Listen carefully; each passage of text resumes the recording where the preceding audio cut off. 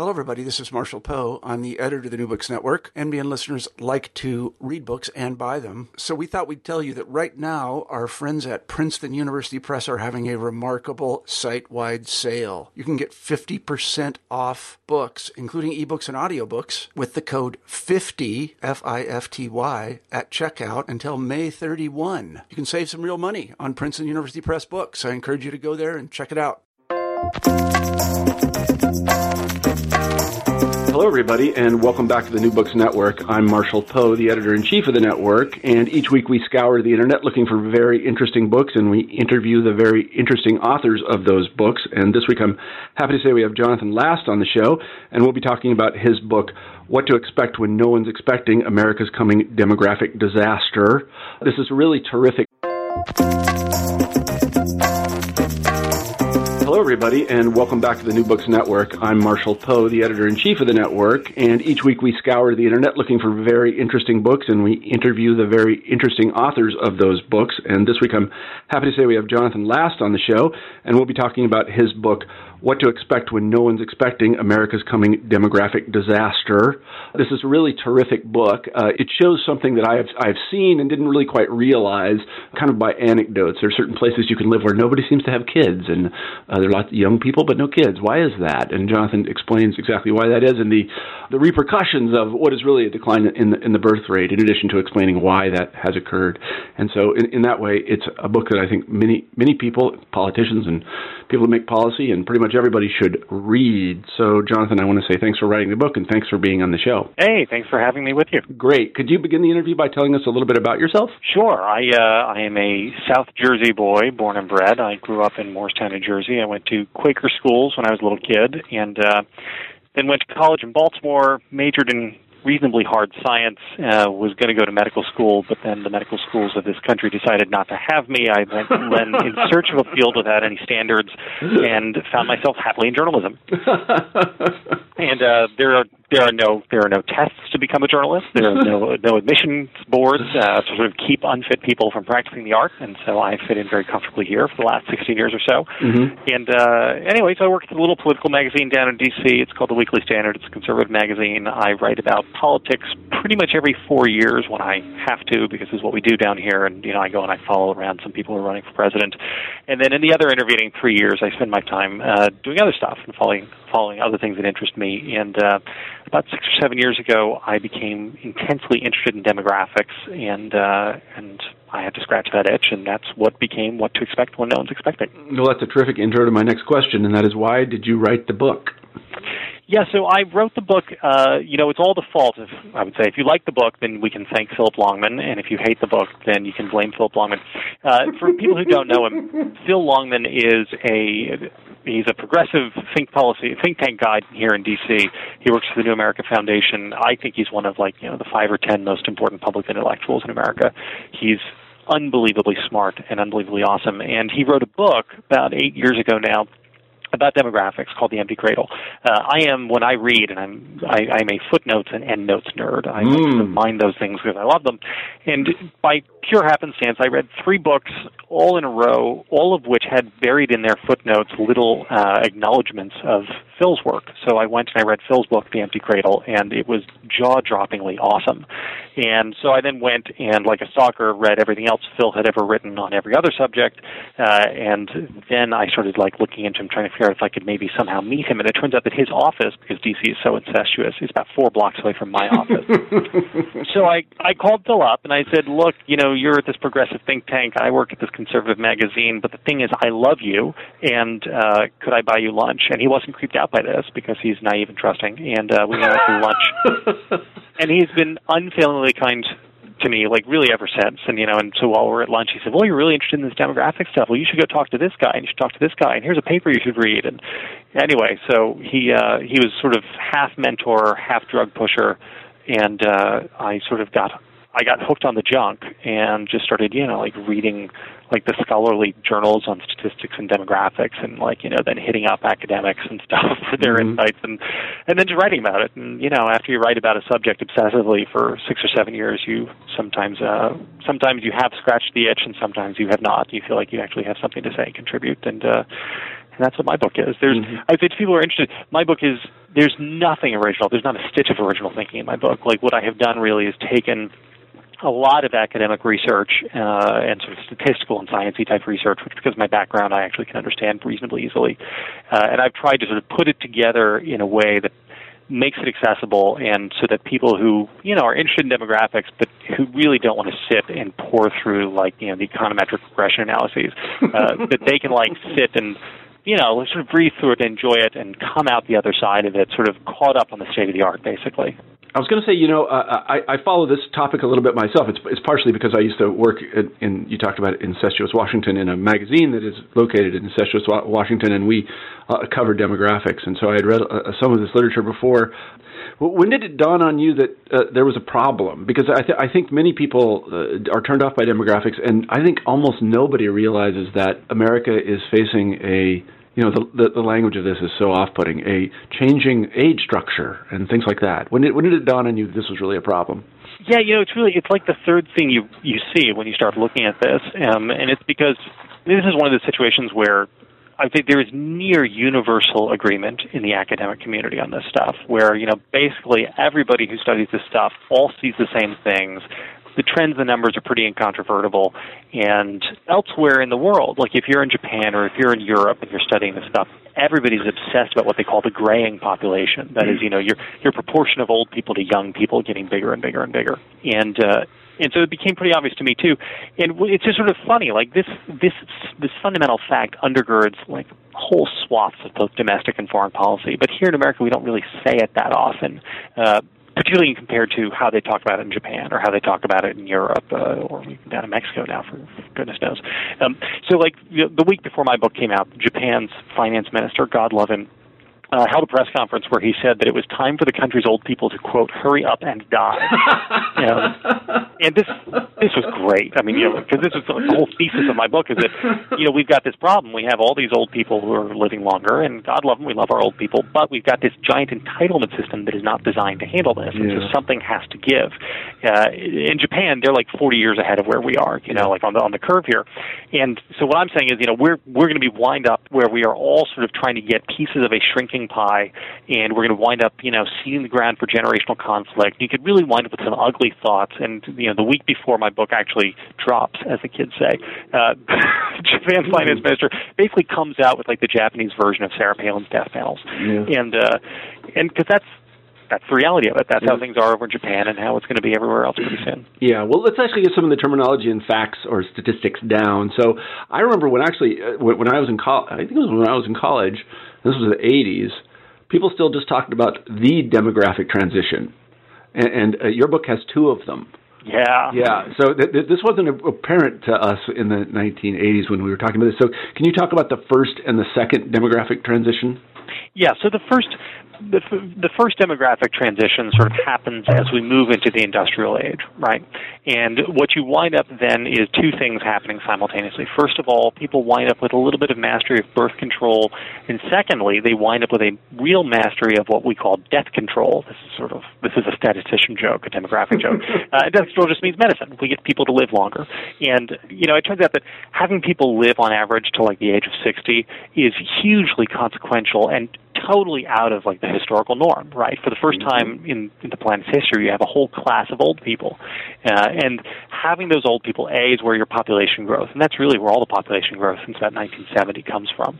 It's from people living longer, not necessarily from babies being born. Anyway, so you have that happening, and as you have people living longer and mastering a little bit of birth control, the idea of family shifts. And so we move from what is essentially a real tribal sense of what family is and an understanding of children and their place in the world that is essentially tribal to something where, in turns, we focus less on the tribe and less on the family and more on the child itself. So people wind up investing many more resources in their children than historically they have. And again, I mean this in like the 1850s sense of the word. I don't mean this in like the 2010, the super duper Japanese calligraphy lessons for 4-year-olds and organic clothing and all the Indians. I don't mean this in the bugaboo stroller sense of the world. I just mean this in the sense of, instead of like popping at your kids and, 6 of them die and the other 6 don't and let them do what they will, people sort of care about their offspring and care about sort of bettering their places in the world. That is the first demographic transition. But what happens then, beginning in the 1970s or so, is you wind up entering what these two European demographers, Ron Lefevre and Dirk Mandicott, call the second demographic transition. And this is a theory, mind you. This is not, this is a sort of grand unified theory of demographics, and a lot of people believe in it and find it very persuasive. Some people do not. Some people poke holes in it. I think it's reasonably persuasive. But the second demographic transition theory posits that as we have totally mastered birth control, as we have moved towards big L liberalism, I don't mean like Republican Democratic liberalism, I mean like the Western version of liberalism, which is what we all basically like and love. As we do those things, we shift the sort of Maslow's hierarchy of needs all the way up to the top, where what people are really doing is they're interested in self-actualization. And so you've gone from tribalism to sort of family-centric, sort of focus on the child, to a world in which actually all the focus is on the individual. And once you move down to where the focus is on the individual, then you wind up shifting into a world where, to the extent that people have families or children at all, it is not out of sort of some historic sense of filial piety and duty. It is instead out of a sense of, well, this is self-actualization. This is something I would like for my own happiness. And once you do that, people have fewer children, because the dirty secret, which most people won't tell you, but I do over and over in my book, is that having kids isn't a ball of laughs. Mm-hmm. That is certainly true. I can speak to that. So what we find is that in the United States, well, actually, let's introduce another term, replacement rate. Or I think replacement rate is the right term, isn't it? Yeah. Yeah. So where does the United States stand on replacement rate? What is replacement rate, and what is the trajectory of births over deaths in the United States?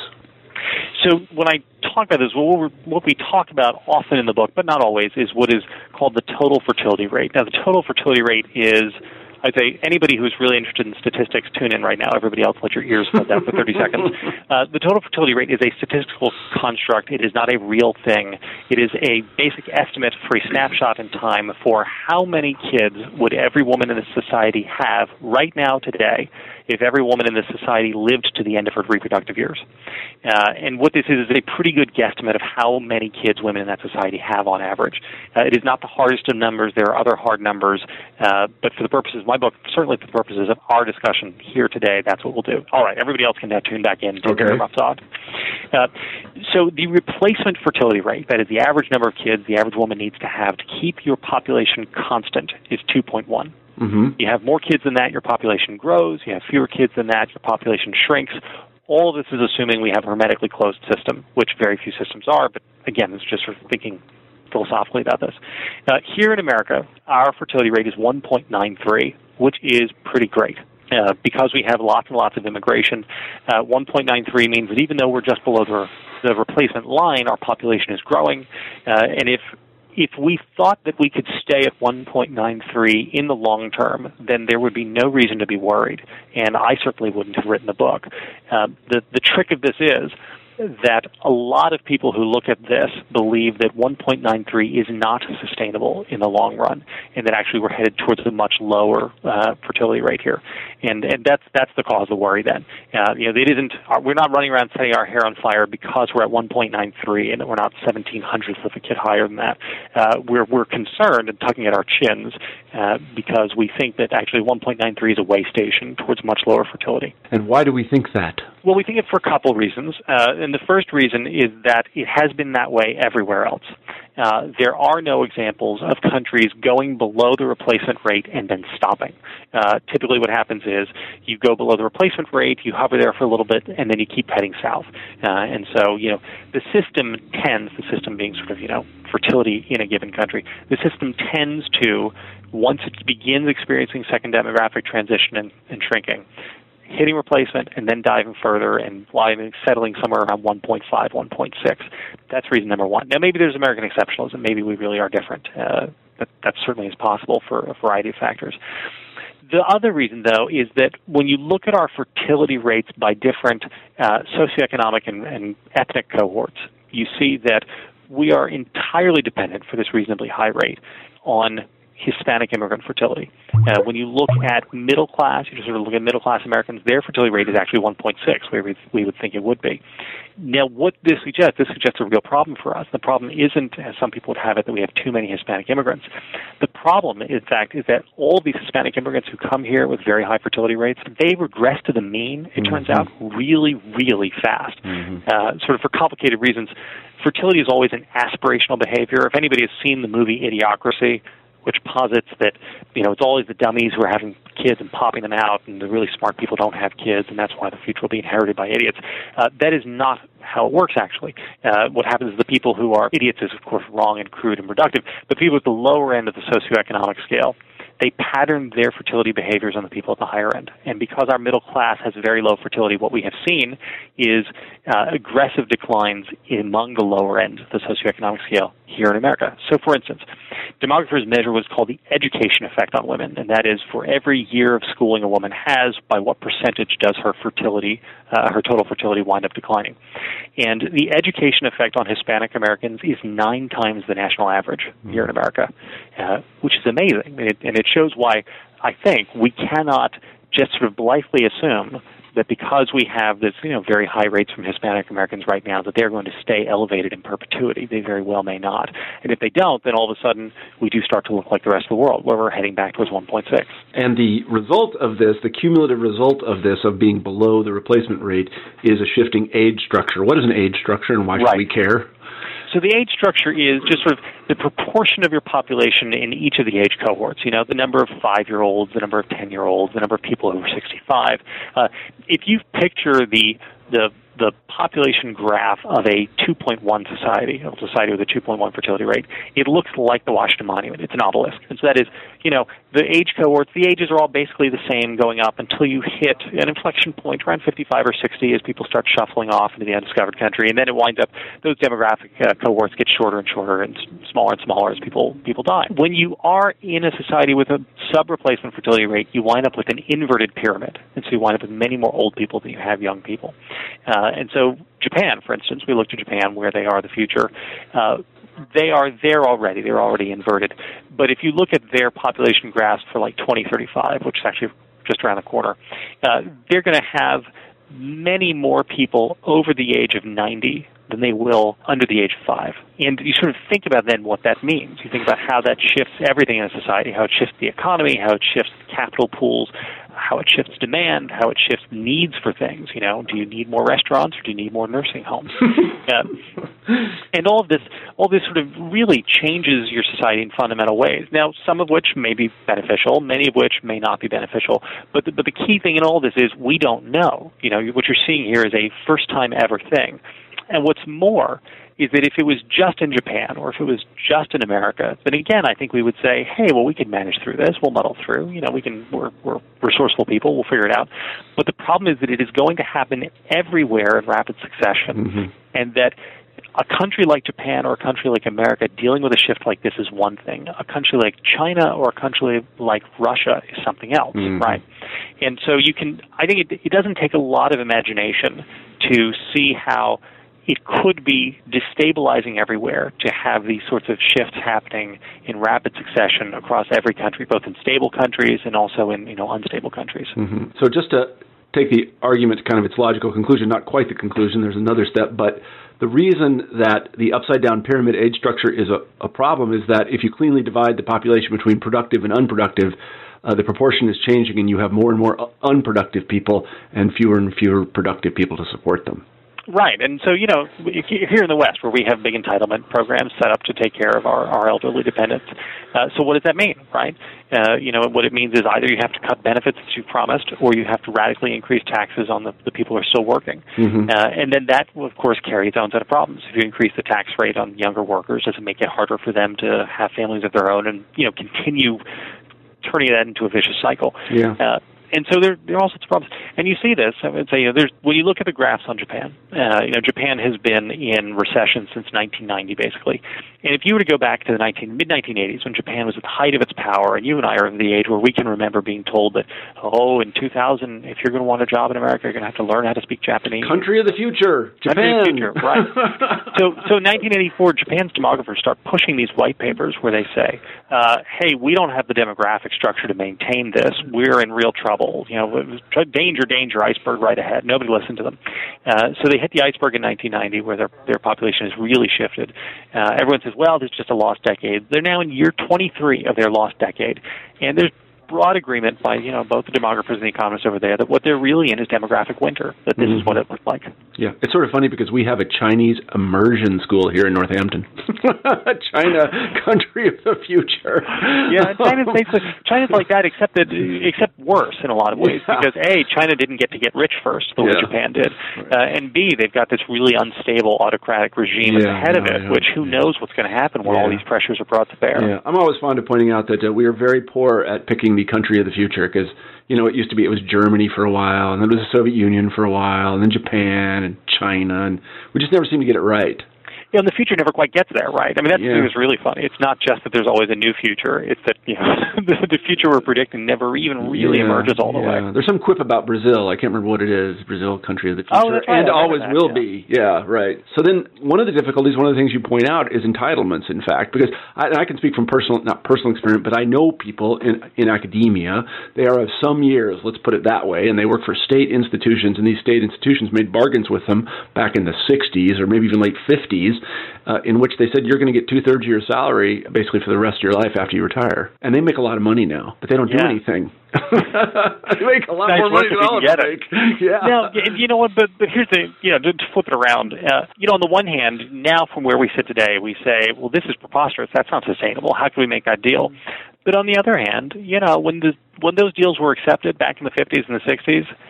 These people had no reason to expect that, 50 years later, somebody would want to be yanking the rug out from underneath them. Right. So it's a hard situation all around, and eventually we're going to have to all hold hands together and jump off the cliff, or we really are going to have generational warfare. We really are going to have a set of politicians who are beholding either to rising workers or to a big block of retirement boomer seniors, and they're going to force the other side to get a haircut. I think that'll be pretty pernicious. Well, it kind of happened in academia just in my generation, because there was a report that came out from, I think it was the Carnegie Foundation or somebody that said that the professoriate was getting very old and they're going to need 1 million professors, and then one professor whom I happen to know sued, claiming age discrimination when Harvard University tried to make him retire. He won. This set a precedent, and so all the jobs that were supposed to open up, of course, they didn't open up because these people kept working because they were going to live to be 90, and the guy I'm talking about is still alive. Yeah, well, you're not breaking rocks when you're teaching it. Not really. No, not really. So anyway, I absolutely see that. So tell me this. I mean, this is sort of the money questions here. One is why are people having fewer kids? What other forces, sort of systemic forces, have depressed the birth rate in the United States? We talked about the second demographic transition. I told you that was one of the two theories on this. Yeah. I mean, there are really two lenses you can look through when you look at this stuff, and one of which is the second demographic transition, which is this sort of big, grand, unified theory. The other side, the other sort of side of the academic research, is through a series of causal forces. And so this other side looks at the world and it tries to isolate the effects. And so it looks at, say, the entitlement state here in America. And there's some pretty good pieces of analysis and good regression series works on this, which suggest that Social Security and Medicare, because A, they create moral hazard for parents because they provide the same kinds of benefits that historically grown children have provided to their elderly parents, and B, because of the tax burden, that they depress fertility by 0.5 kids, so about half a kid here in America. And so there's that school which says, well, we could just isolate all the different effects, and that's what these are. It isn't some big totality shift of sort of, the fundamental character of man, but it really is a series of causal forces, and that this is what's going on.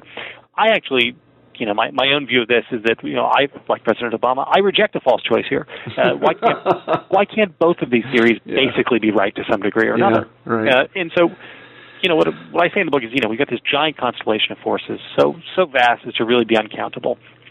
Some of them are economic, some of them are cultural.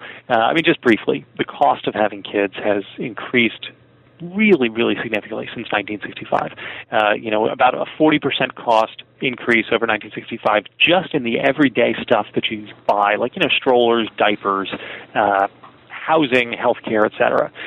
Then you tack on college, which did not used to be something that everybody used to do.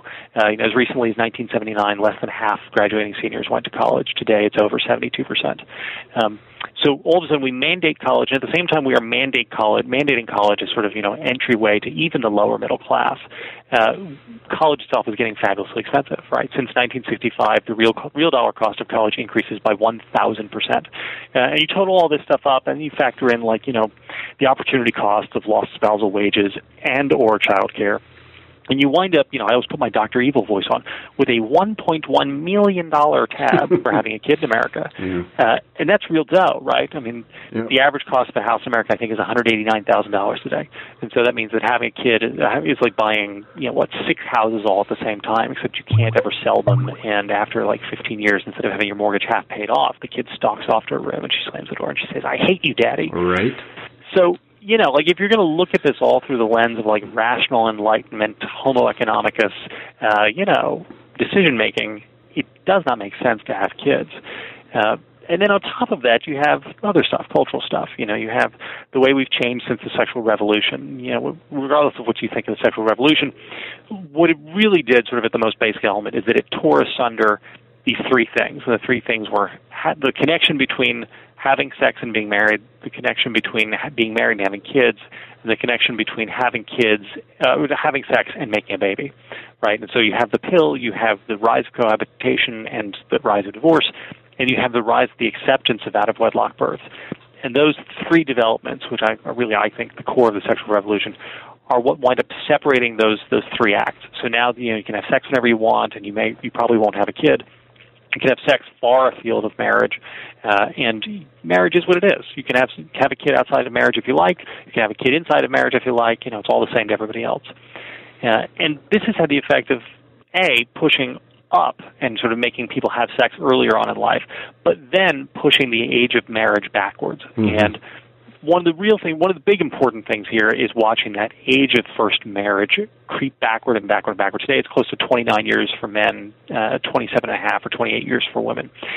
And the reason that is so crucial is because biology isn't particularly malleable. After 35, it becomes increasingly difficult for women to have kids. After 39, it's really, really hard.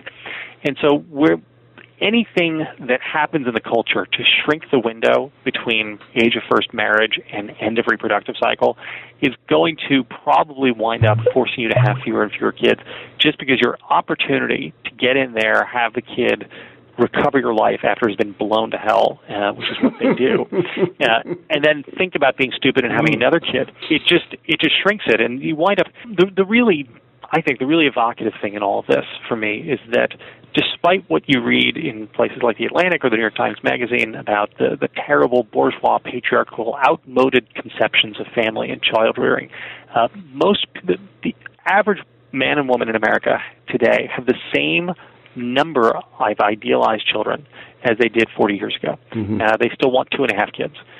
And the thing is, we're not getting there. And the reason we're not getting there is in large part due because that window has shrunk and we're not having time to have the kids that we want to have. Yes, that's true of my own personal experience. I can say that. I also was in school until I was about 30. I remember when I was in graduate school and my mother kept saying, "Are you still in school?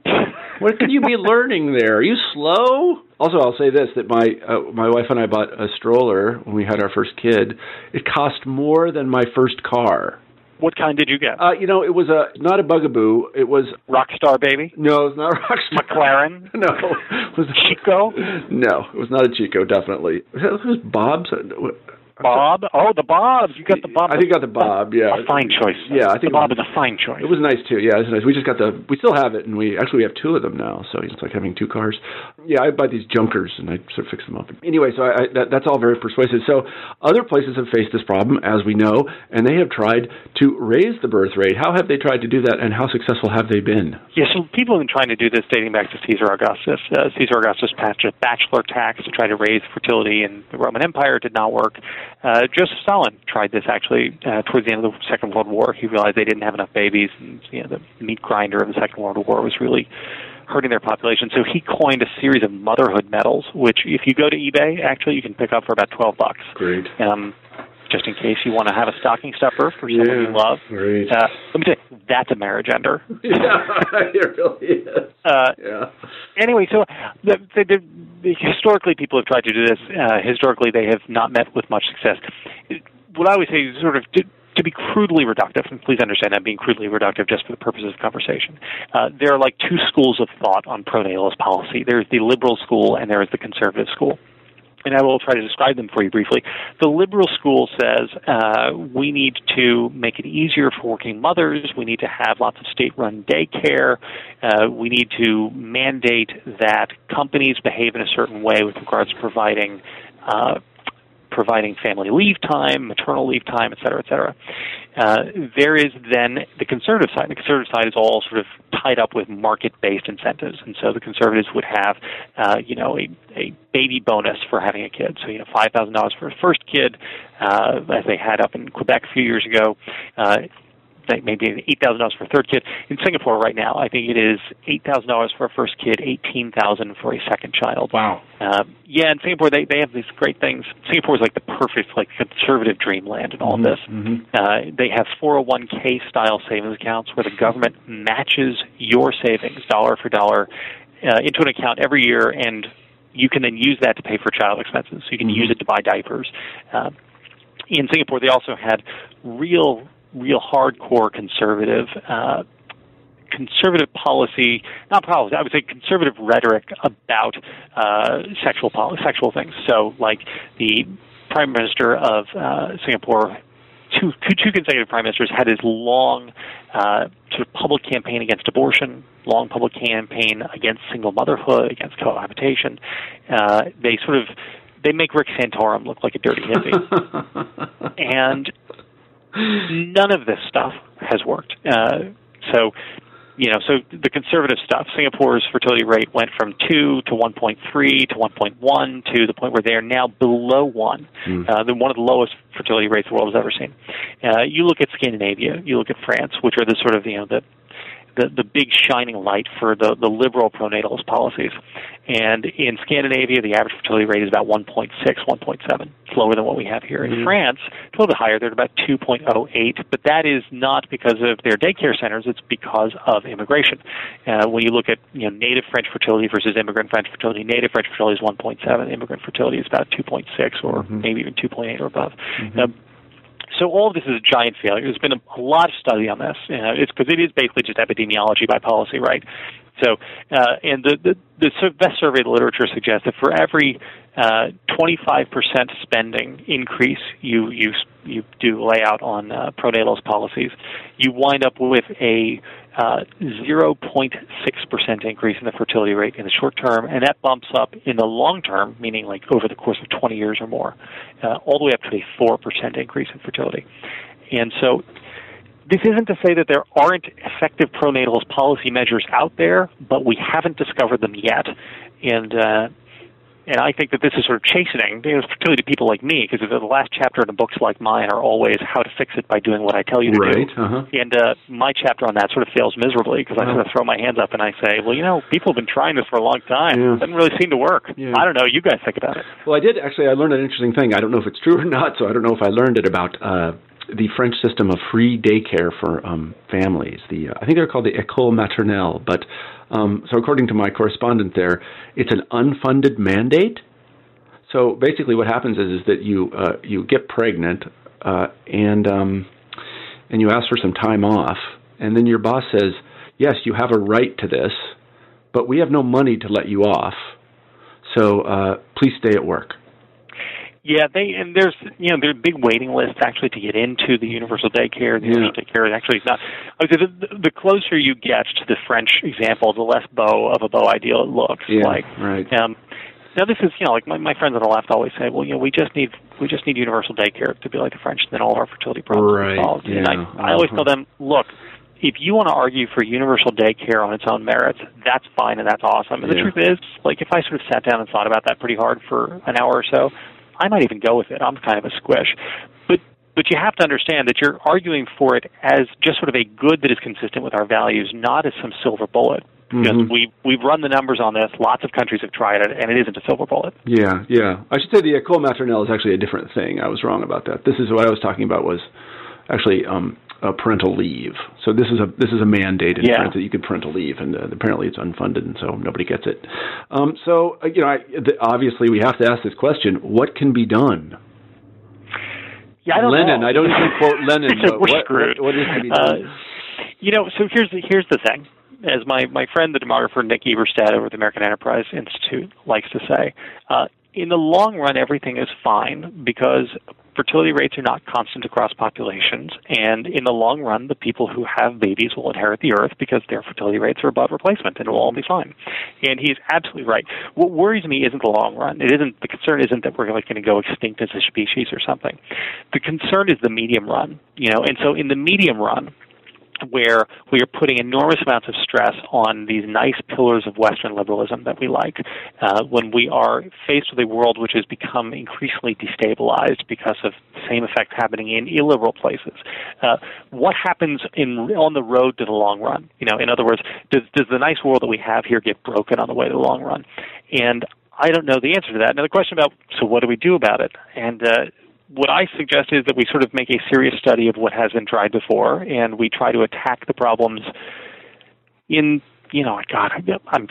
I promised myself I'd make it through this entire book promotion tour without ever saying the phrase outside the box. Yeah, okay, well, good. And so I won't say that, but we should try thinking differently about it. For instance, I think you could think about bank shots here in America that aren't directly related to fertility because our problem is not one of needing to get people to want babies. People already want babies. The problem is getting people to achieve the family sizes that they already want. And so you could build more highways, for instance. A lot of people don't like to hear that. But, why do we have suburbs? I live in the suburbs. The suburbs blow. I don't live there because I like it. I live there because I can get a lot of land in a big single-family home with a yard and a swing set for my kids, and I can still have access to a job inside the city in Washington, D.C. Right. The highways are what let me do that. Let you get from low land costs to high concentrations of jobs. So if you expand the highways, you actually make it easier for people to get low land costs and be near high concentrations of jobs. That, in theory, winds up helping you solve that Gordian knot. The real way to cut through it is teleworking, and this is an open question as to whether or not you can ever really make teleworking scale out. Now, if you could, it does a couple things. It really cuts that knot on terms of tying job opportunity to land costs. But the other thing it does is it introduces the possibility of a return to the multi-generational home, which is the historical norm, right? Mm-hmm. I mean, the way the world used to work was you grew up in one place, you sort of settled in that same place, you raised your kids. When your parents got old, they moved in with you. They took care of the kids while you worked, and then you took care of your parents while they were in decline. Mm-hmm. That sort of whole compact started falling apart in the 70s here, just because of simple mobility. Like people didn't, you grew up in Topeka, Kansas. You didn't settle in Topeka, Kansas. You moved to Chicago, or you moved to Fort Wayne or something else. And anyway, if we could introduce the possibility of returning to the multi-generational home, that solves a bunch of things, I think. Like, it solves the child care thing, it solves the job thing, and it solves to a large degree even the elder care thing. The question is, can you really, in the sort of advanced economy that we're headed towards, can you make telecommuting actually work? And I think that's an open question. Mm-hmm. So you don't think that any sort of exhortation or argumentation or change of values or a call from God or anything like that is going to change people's mind, and the old people are just going to say, I don't want my pension, and young people are going to say, I'm going to have more kids? No, I don't think so. I mean, this is, I say this over and over again in the book. I am not in the business of castigating people who don't have kids, right, telling them they should have kids. Yeah. For a bunch of reasons. First of all, it would just be mere jealousy on my part. Let's be honest. Yeah, about it's true. It's pretty sweet. And the truth is, it's a great gig, and I celebrate their choices. And really, I say, go see a movie on a Wednesday night and think about me. God love you. Yeah, right. But the other thing is, look, people aren't stupid.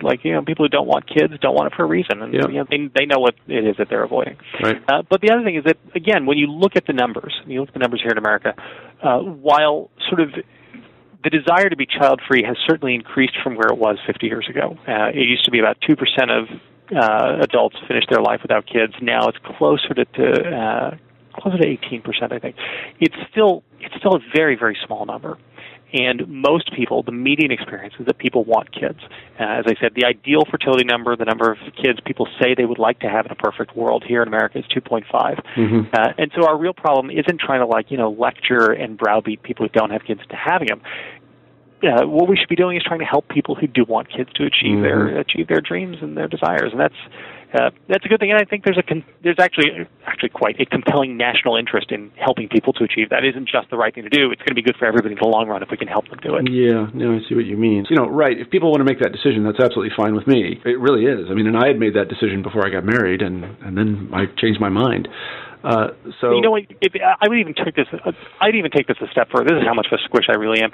I don't know if you remember this. Ross Douthat at the New York Times got into a whole bunch of trouble back in January when he wrote a column about this stuff, and he said that this was decadence. It was decadence in society that was leading people to not have kids, and he became, because he had the temerity to say this, history's greatest monster. And I can see that. There's something about decadence. When you look around the doggy world, I would say the doggy world has the whiff of decadence about it, if you look at the way that people pamper their dogs today.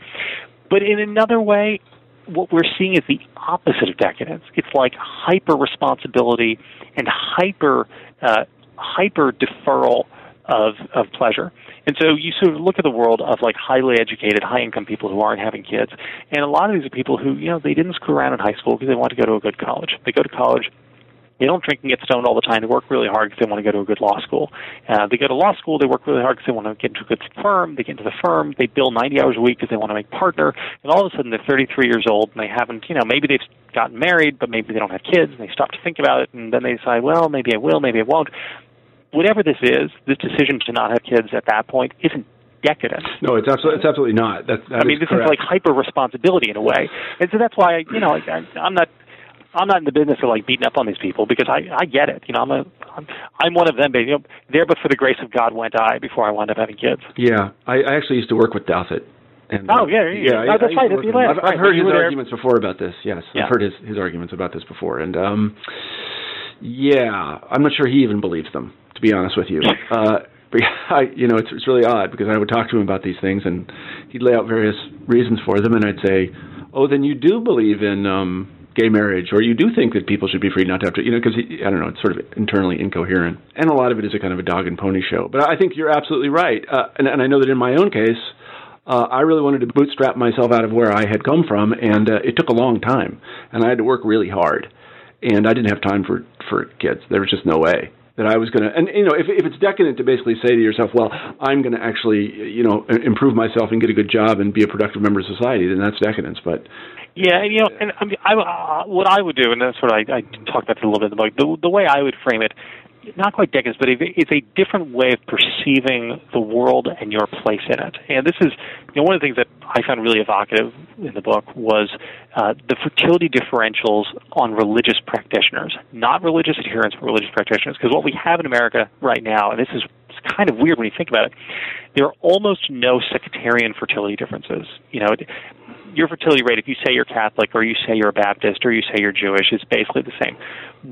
Where we see the differentials is in your attendance of religious services. And the people with the highest fertility are the people who show up to worship services once a week, and it doesn't matter if they're Unitarian or Quaker or Mormon or Muslim or Catholic or Protestant. And that, to me, is actually what gets at it, because what those people have, and I think what unites all of those people, what unites the Unitarians with the Mormons, is a worldview which looks not just at the now meaning the totality of your life, but it looks at the past before you, to which you have some filial duty to, and it looks at the future beyond you, to which you regard as a thing of hope and a thing that there is some obligation associated with. And I think that is actually the worldview, but that's not a decadent worldview that it's fighting against, the sort of the now worldview, which looks at, the idea of having a career and buying a house and being responsible. That's like modernity, and that's the problem. The real problem we're fighting here is the problem of the way in which modernity changes how we view the world around us, and that's a pretty hard thing. It's a pretty hard thing to fight. Yeah, that is very difficult. I mean, I know that the apprenticeship, as you work toward what will be your job, has been growing, and it is long now. Yeah. Whether we are actually throwing good money after bad and sending everybody to college and so on and so forth, I don't know. But it does take longer. And now that we have mastered birth control, it certainly isn't the case that there are lots of accidental babies. I mean, there are actually lots of accidental babies, but the proportion of sex acts to accidental babies is quite low.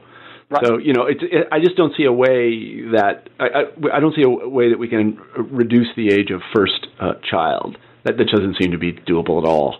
But again, bank shots, right? And so if you reform the college system, and I think almost everybody would tell you that the college system is broken as a market. Lord have mercy, don't get me started. I mean, right. So if you reform the college system, I think that goes actually not a long way, but certainly some way towards helping to lower the theoretical age of first birth. And that's not a reform that is about fertility. It's not about natalism. It's about something different. Yeah. But it's about addressing this sort of market failure, this thing which has happened, which has had, as a side effect of whatever else the sort of college failure has done, as a side effect has helped push the age of first birth backwards. Yep. And so I think that, like I said, there are bank shots that you could look at trying. And, if they work, that's great, but maybe they won't. That's fine. We just have to sort of come in with our eyes open and be experimental. Yeah, no, I think that's right. And I think, as my wife would point out where she hears, a lot of these issues have to do with feminism as well, because like it or not, the burden of taking care of children is usually borne disproportionately by women. And so anything that we can do actually to help women do what they need to do in order to have sort of, what would you call it, careers, just full stop, then I think that would be to the benefit of fertility. Yeah, I mean, I would actually go a slightly different direction on that, too. One of the things we notice in fertility differentials, particularly this has been well studied in Europe, which is why it's interesting over there. We look at the role that men play in caretaking of kids in the northern European countries versus the southern European countries, and much higher fertility in the north, in the Scandinavian countries, and in France, much lower in the south, traditional Catholic Spain and Italy and Portugal and in Greece, which is not traditional Catholic. But you would think, well, these are patriarchal Orthodox societies down in the South. They would have more babies. They don't. So what are the differences between the North and the South? Well, part of it is women's participation in the labor force. Women in the North work outside the home at a much higher rate.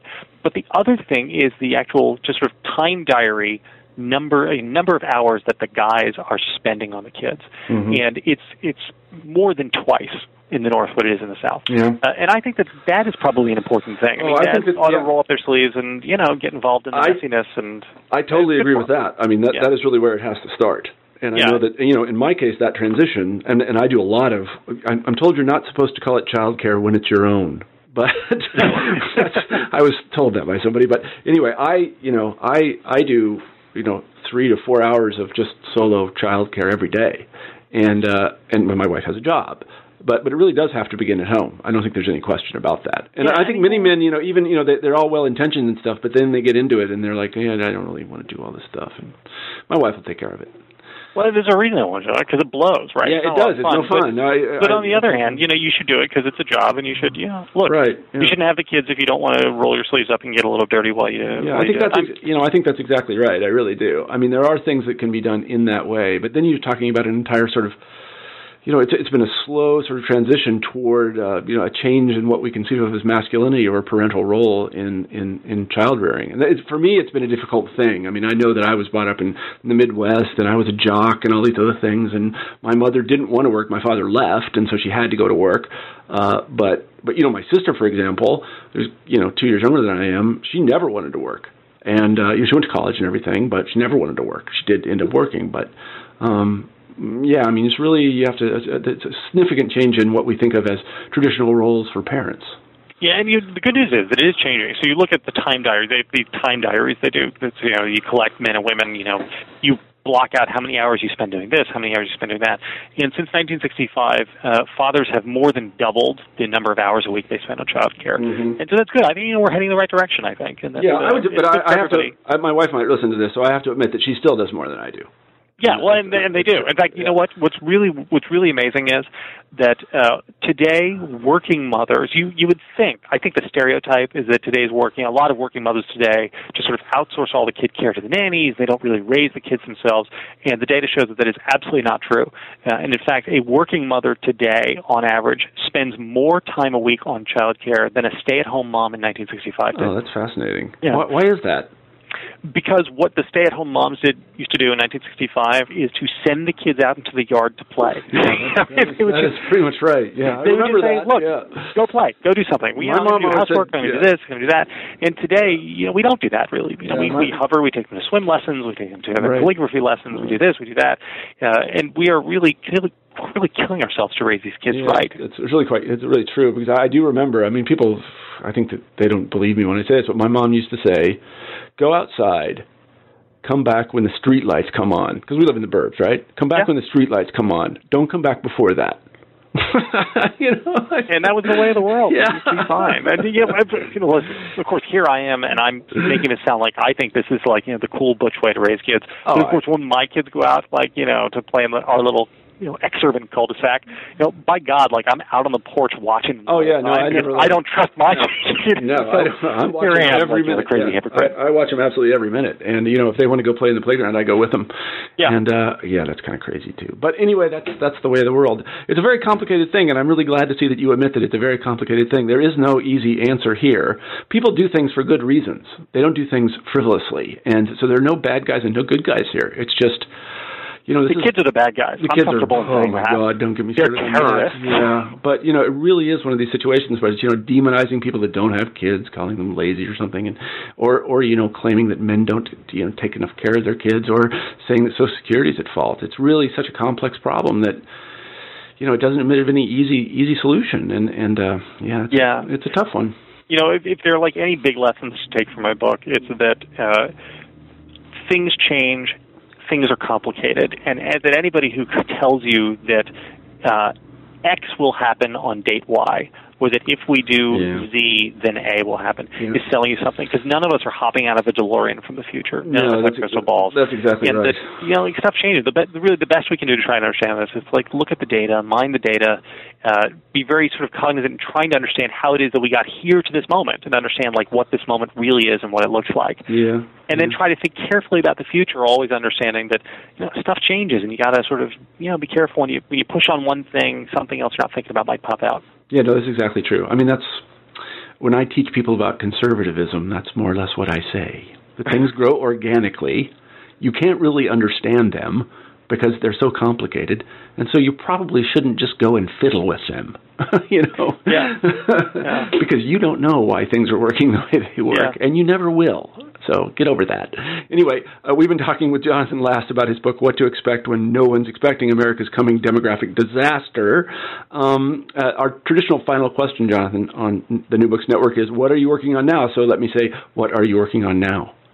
What I'm working on now is a month before my book came out, my wife had a kid, our third, and what I'm working on as of right now today is sleep training this new baby, which for people who have kids, they know what sleep training is. For people who don't have kids, sleep training is one of these many, many things about children, which are these charming euphemisms which are designed to mask the true horror of it, like the miracle of life, or fussing, which really means crying and screaming uncontrollably, and sleep training, which sounds like, hey, you just teach the child how to sleep, really means not sleeping while your child screams at you for 9 hours during the night. Well, that's a big project. And I know you told me... That's it. Yeah, that's a big thing. I know you told me before the interview that you only had 3 hours of sleep last night, and I can say this, you're better on 3 hours of sleep than I am on a full night's sleep. So God bless you. You're really, really good at this. So I want to say thank you. I'm Marshall Poe, the editor-in-chief of the New Books Network, and this is the New Books Network that you've been listening to. And I want to thank everybody for listening, but I especially want to thank Jonathan Last for talking about his book, What to Expect When No One's Expecting. Thank you, Jonathan. Thank you.